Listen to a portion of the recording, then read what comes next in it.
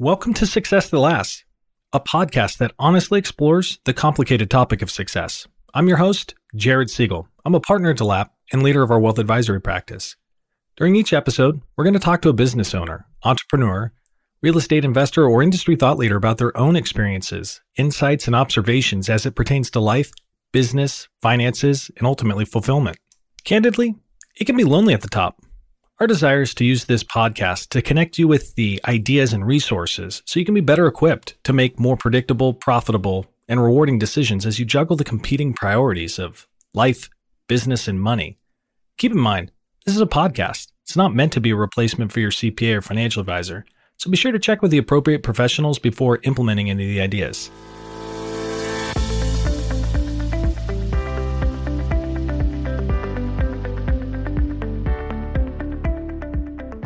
If you received a phone call today from your doctor and they told you had 6 months left to live, what would suddenly become crystal clear to you? What would change? If you had participated in 5 startups and 1 turnaround, what would you have learned in that process? If you'd been married for 42 years, had 5 kids and 18 grandkids, what would you learn about your family and how to juggle the demands of family and business?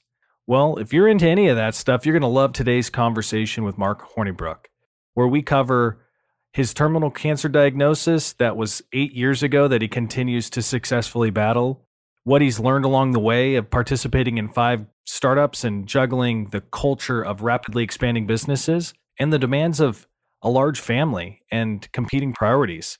So without further ado, let's jump into today's conversation with Mark Hornibrook. All right, Mark, we are live. I am pumped for today's conversation. As I kind of think through what are we going to cover? 5 startups, a turnaround, marriage for 42 years, 5 kids, 18 grandkids, 25 moves. I don't know if we're going to be able to cover it all, but let's give it a whirl. So welcome to the show. Thanks, Jared. Looking forward. I guess let's start with a little bit about who you are. So kind of what are the key points for our listeners if they wanted to know who Mark Hornibrook was? Tell us a little bit about you. So I kind of teased it, married for 42 years, 5 kids. So I'll let you take it from there. My dear wife, Ann, is just delightful. We've enjoyed our marriage together more and more as time goes on. So married for 42 years. I'm going to cut you off there. I guess if you were to go back and give some marital advice to somebody kind of earlier in their marriage, 42 years is pretty awesome and less common these days as it once was. Any tips or tricks for a rewarding, purposeful marriage? Simply, the first thing is to stop looking at the negative of your spouse. Just erase it. Yeah. Just focus on the positive. What are the things you love about her? What are the things she does good? What are the things you like? And just drop the things you don't like. Just get rid of them. Just forget them. Override it. What's your favorite thing about your wife? I just enjoy being with her. She's just fun. She's an exciting person to be with. We like traveling together, and she just gets so excited about things and delighted with stuff. Love hearing that. Yeah. Okay, so I cut you off. Keep going. So 42 years, 5 kids. Yeah. And, when I was in high school, I didn't want any children. I wasn't even sure if I was going to get married. And then afterwards, things changed dramatically. Actually, I joined the Church of Jesus Christ of Latter-day Saints, and my life spun. It was all about profession before, and now it was about family and church, and that whole thing changed everything, my focus in life. So when that happened, then family became important, and my wife wanted to have a bunch of kids, and I thought, okay, we'll learn this together. And we did, and it was delightful. I wouldn't have it any other way. We just had a great time with it. And they've taught me a lot. It's awesome. And then 18 grandkids, and despite 25 moves, you haven't been able to shake them. They're nearby, and you guys get to see one another. We do. It's amazing. It's a real pleasure. And then we've had I have a degree in architecture. That's how I started, and thought I'd do that for my life. And I went out and did that for about 6 years. And every time a recession happened, which we had 2 or 3 during that 6 years, architects were out. No one wanted an architect because they weren't building anything. Yeah. And I decided, well, if I'm going to be in architecture, I'm probably going to get into management. I want to do a good job of it because I don't see very many good managers in architecture. Nothing personal, but so I went back to get an MBA. And when I was doing that, other things came up, and I discovered I loved strategy. And so I looked at getting into maybe consulting, Bain & Company or Boston Consulting Group. And as I was trying to do that, this other company came up, Hillenbrand Industries, who actually hired two guys from those companies and really pushed their companies forward. So they ended up giving me a deal I couldn't refuse in a small little Midwestern town, which seemed great for raising a family. We already had two at the time and more planned. So it was a great place. Learned a lot from them. And then I just discovered, I really love business. And we stayed around it. We actually got into pre-need business that way. Pre-need is when you plan your funeral ahead of time.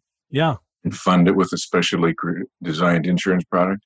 And I got into that and just loved it. Done that for the rest of my life. Let's jump into that really quickly.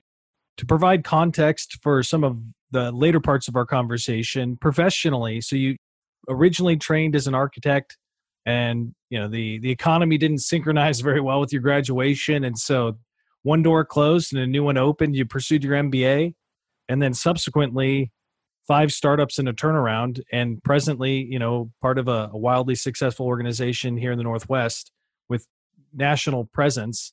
Kind of what's the cliff notes on your professional journey? When I went to Forth, I went into their corporate strategy group, which is a great place. Learned a ton quick. They were doing acquisitions, so I'd get in and study out industries and businesses and pull in a lot of information, which was useful. But part of they had a strategic planning process for their companies. And I was assigned to the casket company, which not sure why they assigned me there. I think it's maybe I was the oldest one in the group or something. But as we were going into that planning session, they mentioned this idea of pre-need, of planning your funeral ahead of time. And they said the business, the whole industry was growing and that it was a strategic risk for the casket company because we had the high-end caskets. They would show pictures of our caskets, but at the time of need, they didn't have enough money in the pre-need fund to get the most expensive caskets, so they'd use somebody else's knockoff. And so Dan, our CEO of the company, say that this isn't good. You've talked about this for 6 years. I've asked you what we're going to do about it. I've heard nothing. So I'm going to start out my own little think tank group, and they're going to figure out what to do with this. And that was the beginning of our little group that we call ourselves Halcyon, to try to calm the waters of the pre-need industry.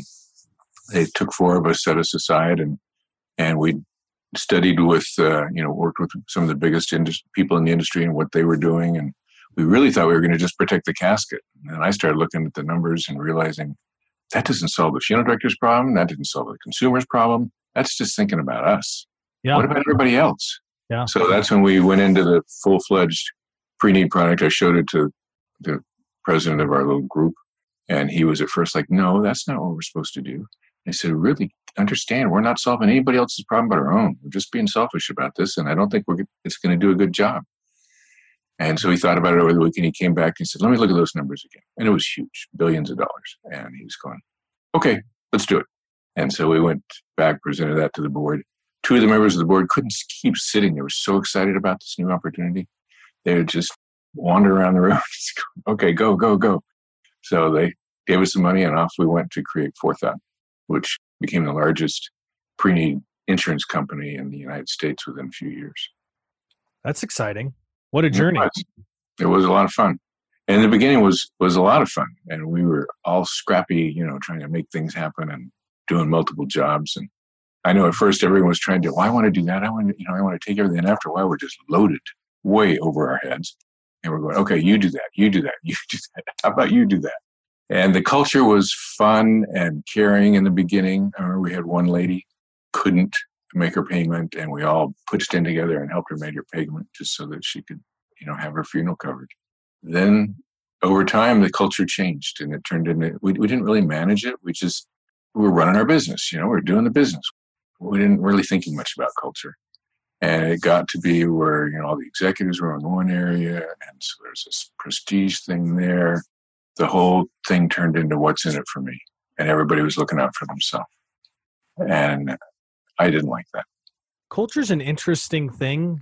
One of the many buzzwords that seems to be floating around corporate America these days. That's an interesting point.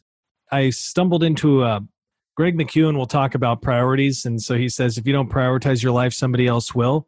And culture might be something like that. If you don't prioritize culture, if you don't build culture, it builds itself. It's kind of not it's not neutral. It's always evolving and growing. So I guess what did you learn in that experience about kind of how culture works, and presently the organization that you're part of, wildly successful and healthy culture?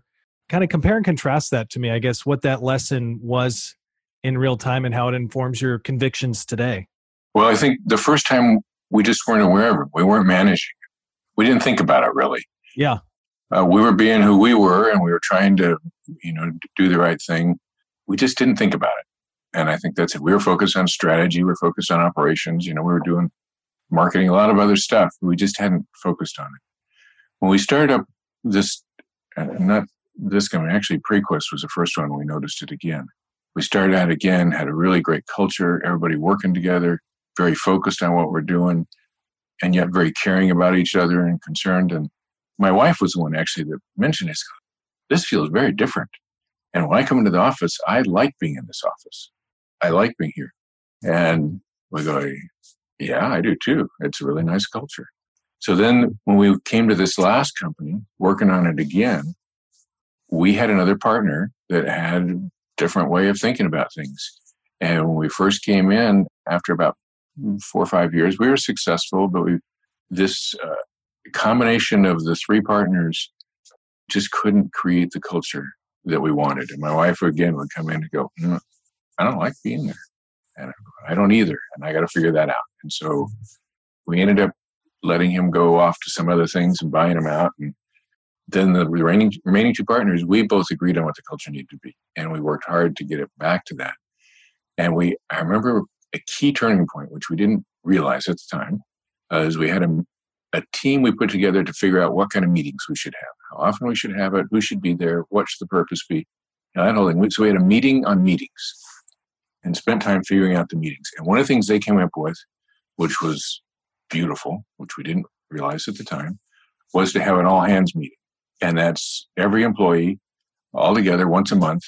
And we started out talking about how we're doing as a company. That was pretty boring. So we figured out we got to do more. We started adding some games into it. We started adding, and then early on we had kudos that would come in. Somebody would send us a note saying, you guys are doing great on this, or you're doing great on that. And so we started including those in the all hands meeting because we thought, hey, they'd like to hear this, and they love it. And we love it. And then we realized, so we started putting that in. We started putting congratulations for being around for a while, which was still a young company. So 5 years was a big deal. And several other things we started putting into that meeting. And then every time at the end of the meeting, I'm not sure how this came up, but I was given the responsibility most of the time, and then some of the others. We talked about happy thoughts, which were things that would help you as an individual to be better and to be happier. And every time we had this kind of talk at the end, and people loved it.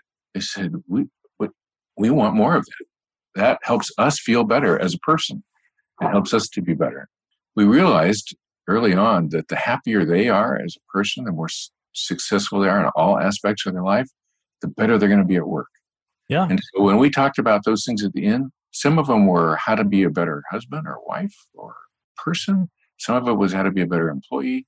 All of those things mixed together, but it was a teaching moment to help people to have a happier life, basically. Beautiful. So how long, just for context, because I think that's an awesome action item. When we think about how do you manage culture, this all hands meeting has been real impactful for your organization. How long's the meeting? And kind of you've highlighted some of the content, but kind of what would be the general flow of an all hands meeting? And I guess in light of COVID right now, are you guys virtual? And as the company's expanded to other markets as well, how do you manage kind of the virtual environment or multi-jurisdiction or multi-geography employees? Those are great questions, and we've had to work on those. They don't just happen. It's the same sort of thing. A culture that just happens is what's in it for me. That's the default culture that everybody falls to. So if you want something different, you have to manage it. And so what we have them once a month. They're about an hour long. We have lunch attached to it some way, either before or after, something like that. And that's just part of us wanting to reinforce that we care about you. Mm-hmm. And so we combine those things together. The first part, we start out, welcome everybody. And I don't know what all we do in the beginning. I know we do birthdays, we do anniversaries, but that's not the first thing we do. I know we do games and we do business too. I mean, we talk about how we're doing. Like with this COVID thing, it was a big deal. It knocked the wind out of our sales right in the beginning. And we were 50% of volume the first month. Well, you can't survive on 50%. We couldn't survive on 50% of volume, at least not with the current staff. It would have been a dramatic shift. So we let them know those things. We let them know what was going on, but what our intention is. And then we ended up getting one of those PPP loans, which was fabulous for us because it gave us the time to get ourselves back in line again. Now we're up to 90% of our sales, so we can live on 90%. We don't want to, but we can live there and we can grow. And so we're back to growing again. And that happened within about 3 or 4 months. But it was a shift because all of our sales are done in person in the home. Not all, but a lot of them. Yeah. And so we had to switch our paradigm. And so we put it together things to do online. We've got phone situation. We learned how to set appointments on the phone for a phone call. Mm-hmm. All of that stuff was switching. We put teams together overnight. We had 20 teams going in all different directions to get ourselves profitable in a short period of time. And they were on it. The people, it was beautiful to see what they did. Each of those teams just working together, doing awesome things, which is another thing. Is a part of that meeting is we're complimenting. Part of that meeting is we're sharing kudos that other people send them. And we've had them every month, which is just delightful to have. We're afraid of fun. If we start doing this, what happens if no one sends us anything? What happens? Yeah, that's awesome. We've had it every month. So we do some business stuff. We do that summary at the end. And we're very open and transparent about what's going on with the business. If it's doing great, they know it. If it's not doing great, they know it. And what the problems are, they know what they are. And they're working on them. Well, you just mentioned something, COVID-19, we're all kind of dealing with it. It created all kinds of personal, professional, financial adversity for Americans everywhere. It kind of brings up the conversation of adversity and resilience. I'm a ex-football player and love great coach quotes, all those great cliches. So there's one that goes, show me somebody who's done something worthwhile, and I'll show you somebody that's overcome adversity. So that's a Lou Holtz quote. And so as I think about you and the organizations that you've been a part of, I think of your personal journey, your professional journey, you've demonstrated some level of resilience. You've accomplished a lot of really cool things across all areas of your life, but it hasn't been a straight shot. It hasn't been always easy. So there's some business stumbles in there. You referred to it as a $1 million tuition.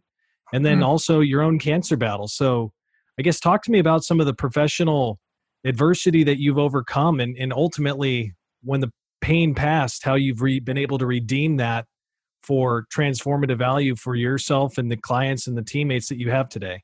Well, that's interesting. It has not been a easy path. It's not linear. Definitely not linear. It's not. Obviously, I got into architecture, did 5 years. I was top of the class. Had no job going out, but nobody had a job. 400 of us graduated. None of us had jobs. So, and struggled through that for 5 or 6 years because I enjoyed it. And then I just this is not going to support my family. Yeah. So back to MBA school, moving forward on that and doing it in something else. And then starting up this other type of business, totally different than architecture. But it was enjoyable and it paid the bills. It kept us going.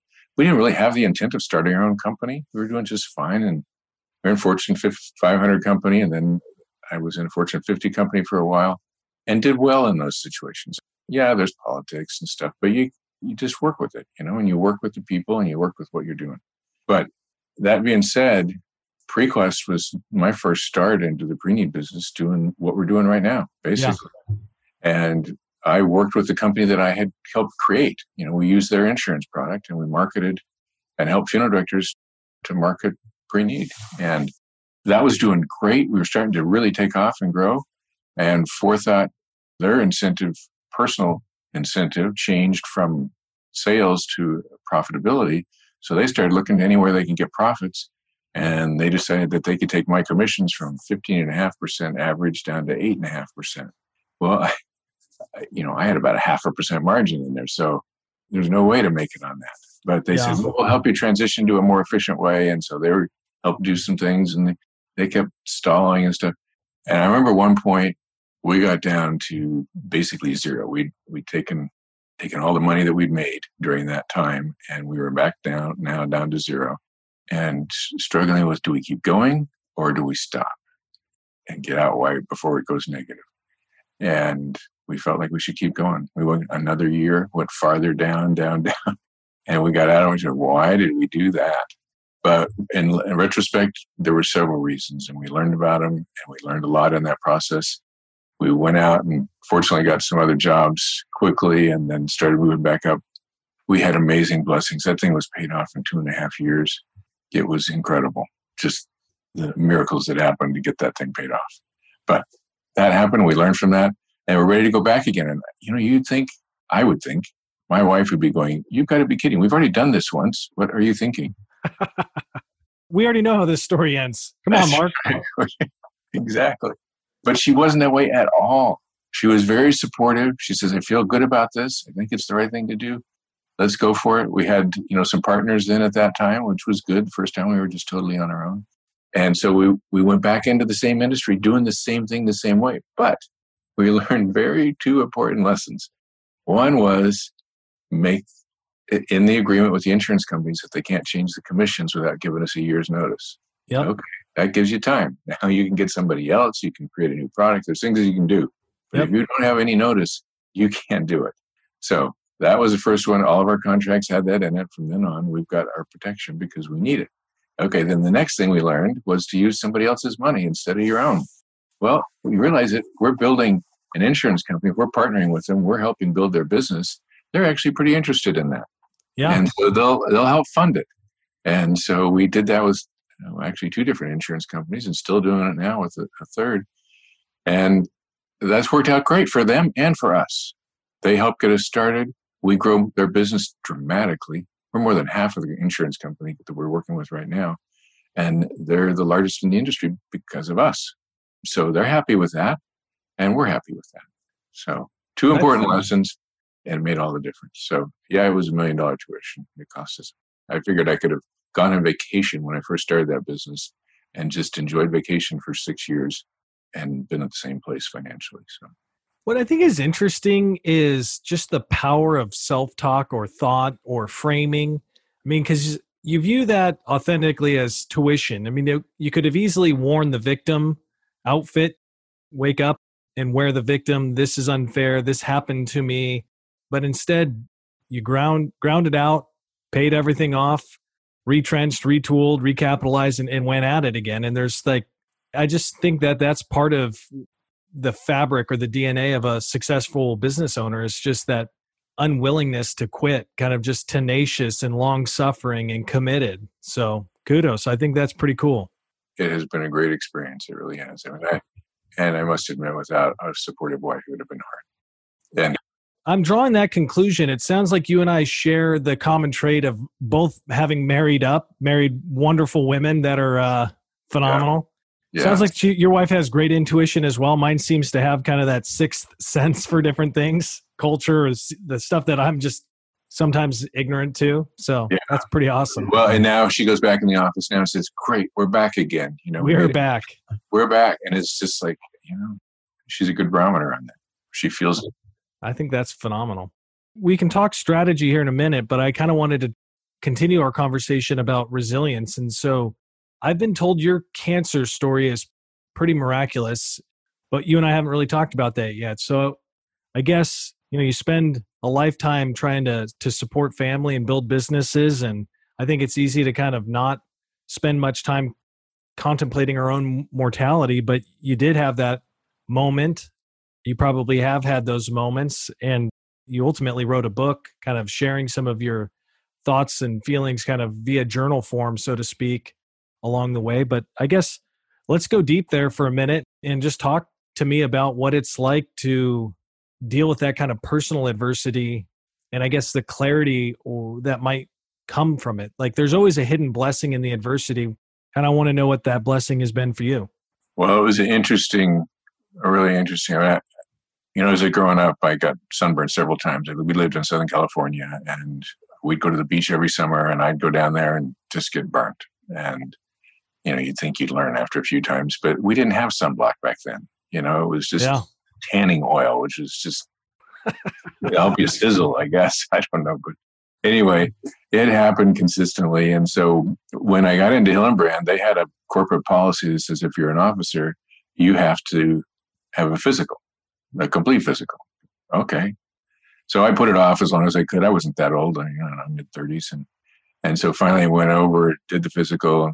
They looked at a mole on the center of my back and they said, this one, if it ever changes, get to a dermatologist quick. It doesn't look like it's live now, so we'll just leave it there. But so I said, no, okay. So put it in the book. That just happened 5 or 6 years later. It starts to disappear. And I'm going, great, disappear. That's good. And then I thought about it over the next couple of days. He said change. He didn't say grow, change. So it's changing. So I went in, set up an appointment, and it took a couple of weeks to get an appointment, and then got in there, and I said, I got this thing in the back, it's going away. And he looked at it and he said, whoa, we got a live one. I'm getting that out of here.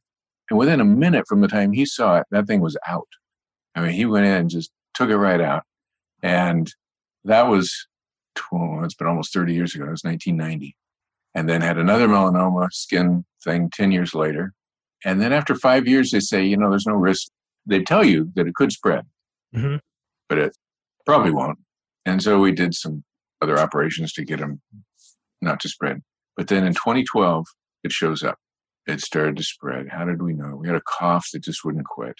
And so then they sent me an x-ray. Then they said, we got 3 dots on your lungs. And eventually we decided we need to get a PET scan. We get a PET scan. The next day they call me up and say, come into the emergency room. We need you right now. You got a glob in your heart. I'm going, glob in my heart? What is a glob? And we end up finding out we have a Lyme-sized tumor in the heart. We have innumerable tumors in both lungs. We have a Lyme-sized tumor in my liver. We have 6 other tumors in the muscle tissues of the back and legs and hip. So we go talk to the doctor, the oncologist, and he says, yeah, we've got new things. A few years ago, I did say, get your life in order. It's over. But now we have some new things. And you probably have a 3% chance of living. I'm going, 3? That's not very good. That's a 97% chance of dying. He goes, well, it's better than nothing. I guess that's a perspective, right? I guess if we all zoom out long enough, we have a 100% chance of dying. It just, that's not the timeline that we're looking for. Yeah. So he said 6 months to a year. He really meant 3 months. He told us later. But so we got things in order. We had already been talking about progression. We'd already put together an agreement that we'd worked out with the next generation of managers. We really want to be able to pass it on in an effective way that kept the company growing. Yeah. And still paid us over time. We realized we couldn't get it all up front that way, but we get paid off over time. But they would get the ownership. We'd do it gradually over time. Had it all worked out. We were just ready to sign the papers. And we found out this, and they said, oh, does this change anything? So we kind of re-looked at it again, make sure it still worked, put in a little more protection for my wife in case I happen to be gone. And 2 of the people in the group were sons, so they care about my wife too. So fortunately. Yeah. So we still got it worked out. But what a change. I went to the boys afterwards and, okay, we got a couple options. I got 6 months to 12 months to live. You can either shadow me for as long as I can keep working and learn from me what I'm doing and learn that way, or you can take over. You pick up all my responsibilities and call me when you need me, or, and I'll train as much as I can. And they thought about it for a day and came back and said, we're afraid if we just have you teach us, we're not going to really learn what it's like. So we think it's best if we just take over, and we can still call you because I'm sure it's going to happen. And if you're gone, we can't call you anymore. So we did that. And I went in the next day to work just like I was going. And then one of them came by and said, well, what are you doing here? And I go, well, I thought I worked here. The other one came in and, oh, what are you doing here? So I said, okay. By noon, I packed up, went home. That was a quick transition. We'd already worked things out, and it wasn't done. There was a lot of phone calls, and there was a lot of conversations, and there still are. But now the conversations are more from a consulting role, or if it's a big issue, then they talk to us as partners. But they're running it, and they're doing a fabulous job. They're not doing it the same way I would.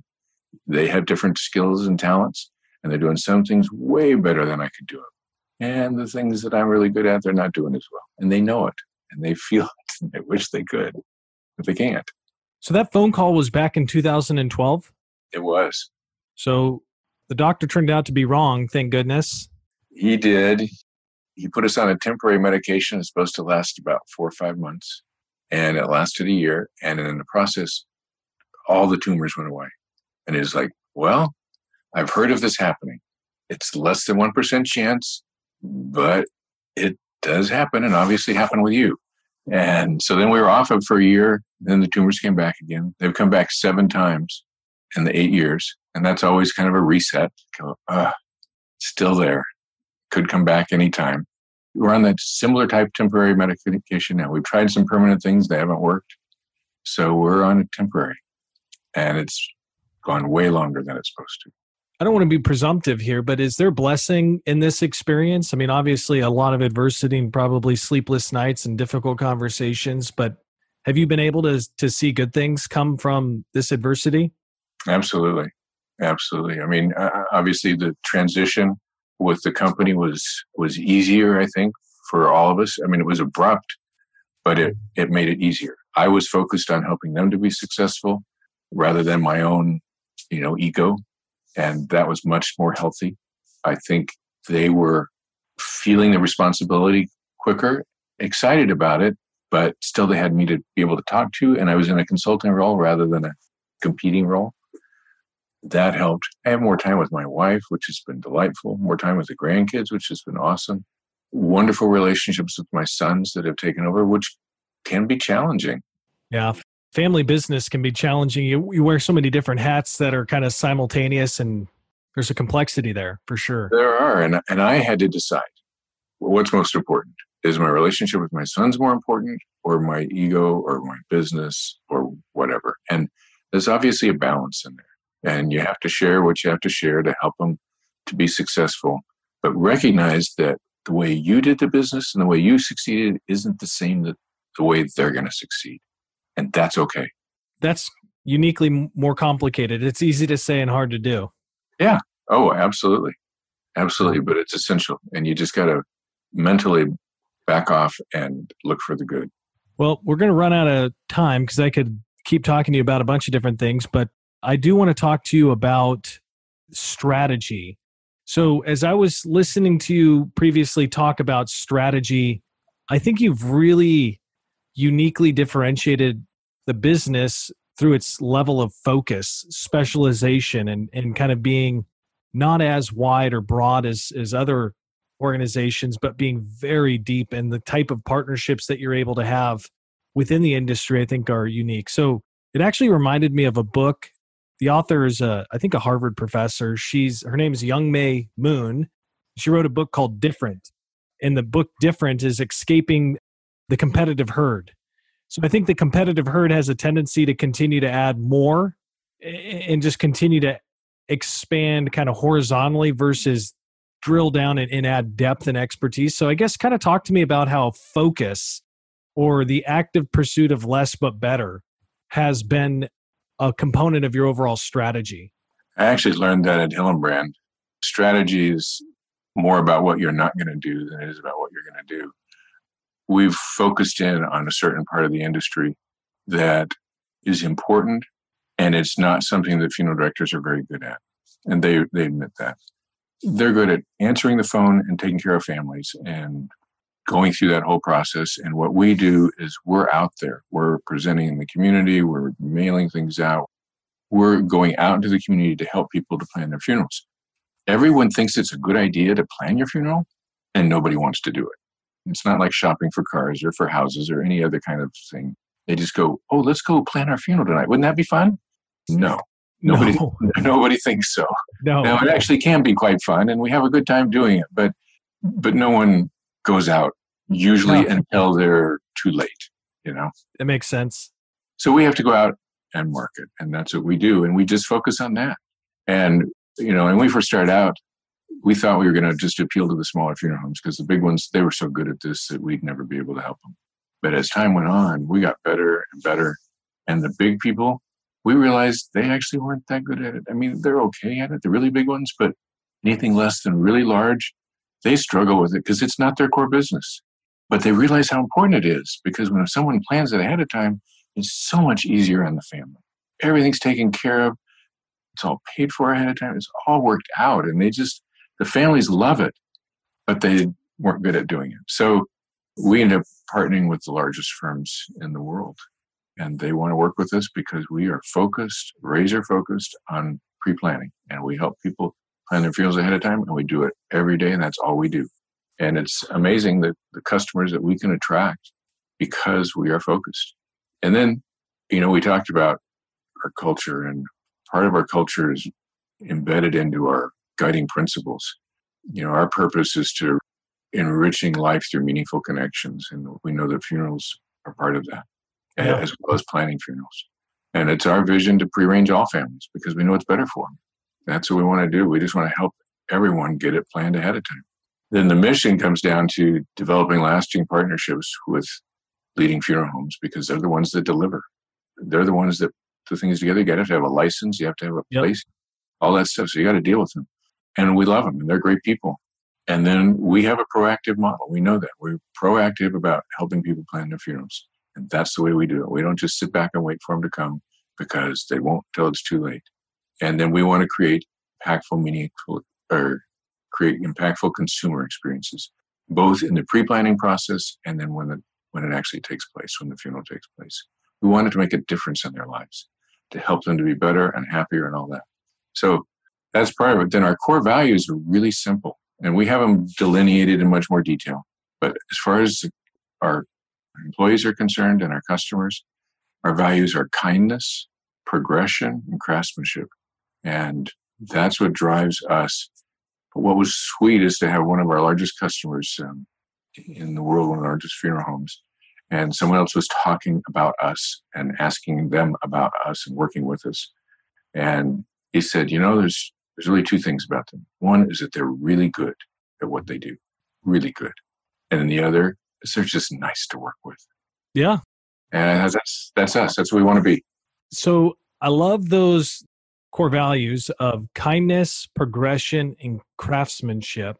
Did I get them correct? You got them. All right. So kindness, that one to me is like, not that it's unexpected, but you're like, well, that one totally makes sense. Can you explain progression and craftsmanship to me, and kind of what it means to the organization and why the team was attracted to those words? Yes, absolutely. Progression has to do with us as a company getting better and better, and most importantly, about them as individuals getting better and better.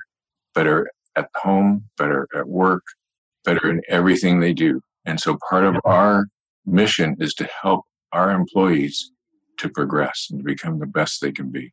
And then craftsmanship is just being a craftsman. Whatever you do, do it well. You're going to go out and offer pre to somebody, do it well. Whatever you do, and be proud of the work that you do.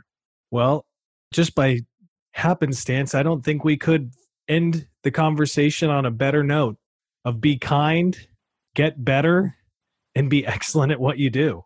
Mark, man, what a wonderful conversation today. And thank you for sharing some of your experiences, insight, and convictions with our community. On behalf of everybody, thanks so much. Thank you, Jared. Appreciate the opportunity.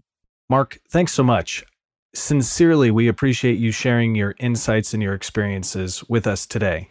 Well, your story certainly brings up a few potential planning reminders for us all. When we started this podcast last year, it was in the spirit of trying to connect our clients and our community to stories, experiences, tools, and insights that would create value for them, clarity, confidence to the decisions that they're making across all areas of their life, and certainly financially. There are numerous potential responses to today's conversation with Mark. But if you haven't done your estate plan recently or updated it recently, that's certainly some low-hanging fruit from a planning perspective.